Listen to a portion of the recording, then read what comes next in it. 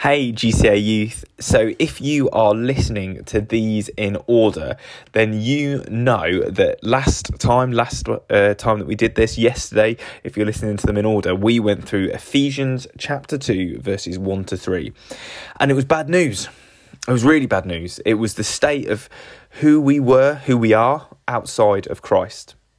And so today we're going to get on to the incredible good news, the gospel, the news of Jesus' saving work. So let's dive straight in. Crack your Bibles open to Ephesians chapter 2, verses 4 to 6. Now, I have given myself, once again, quite a lot to do in a very short amount of time with a lot of deep things. So, bear with me as I seek to try and explain these verses to you. So we're going to read, we're going to pray, we're going to dive in.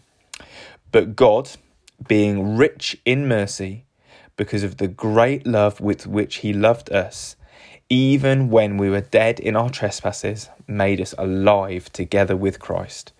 By grace you have been saved, and raised us up with him, and seated us with him in the heavenly places in Christ Jesus. Father, we pray that you would work and move in power. Lord, help us to understand who we are in you, what you have done, and may that lead to lives of worship and following you with all that we've got. In your name, amen. Okay, but God, being rich in mercy, because of the great love with which he loved us. Verse 4. You know, we've already spoken about in the previous chapter, in Ephesians chapter 1 and verse 7, the riches of God's grace. And now we talk about the riches of his mercy. You know, the mercy of God is God not giving us what we deserve. So what we deserve is the wrath. We deserve the anger of God, the righteous anger of God against us, and what we spoke about in the last episode.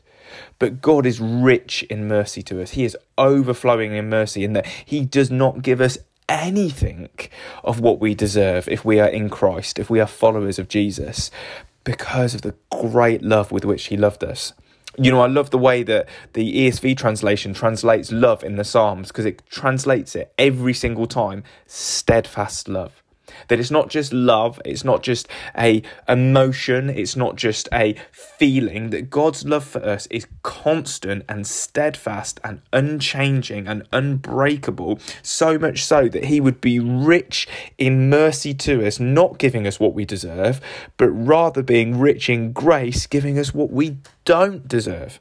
So if God being merciful is not giving us what we deserve, God's grace is giving us what we don't deserve.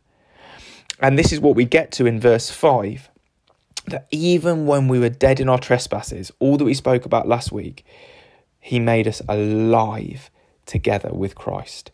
Now you notice that we're not just being made alive, we're made alive with Christ.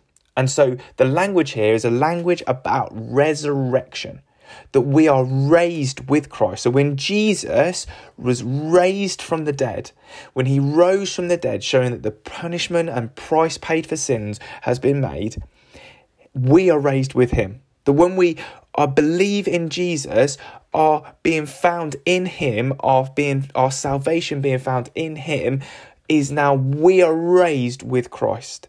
That his resurrection is our resurrection. His life becomes our life because we are found in him. He is our saviour. He is the one through whom we come to God. And it is in him that we have life. And not just life in eternity, but life in all its fullness now, if we will follow him.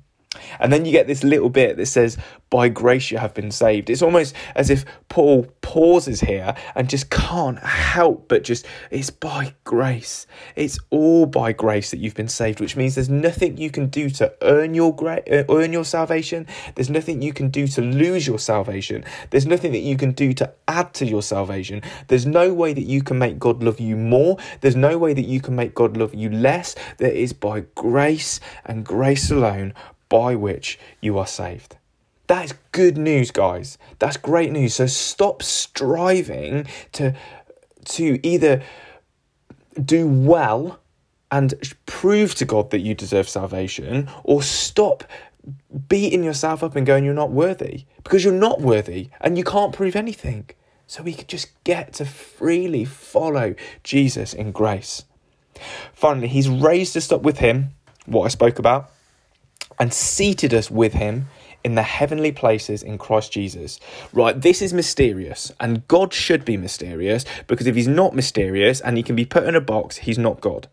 But we, in some mysterious way, are currently, spiritually, really, right now, seated with Jesus in heaven. That there is a part of what he has done in our life in raising us with him that means that we are seated with him in the heavenly places. That we have that inheritance, that we have that position before God because we are in Jesus. And that is good news. See you next time. Grace and peace.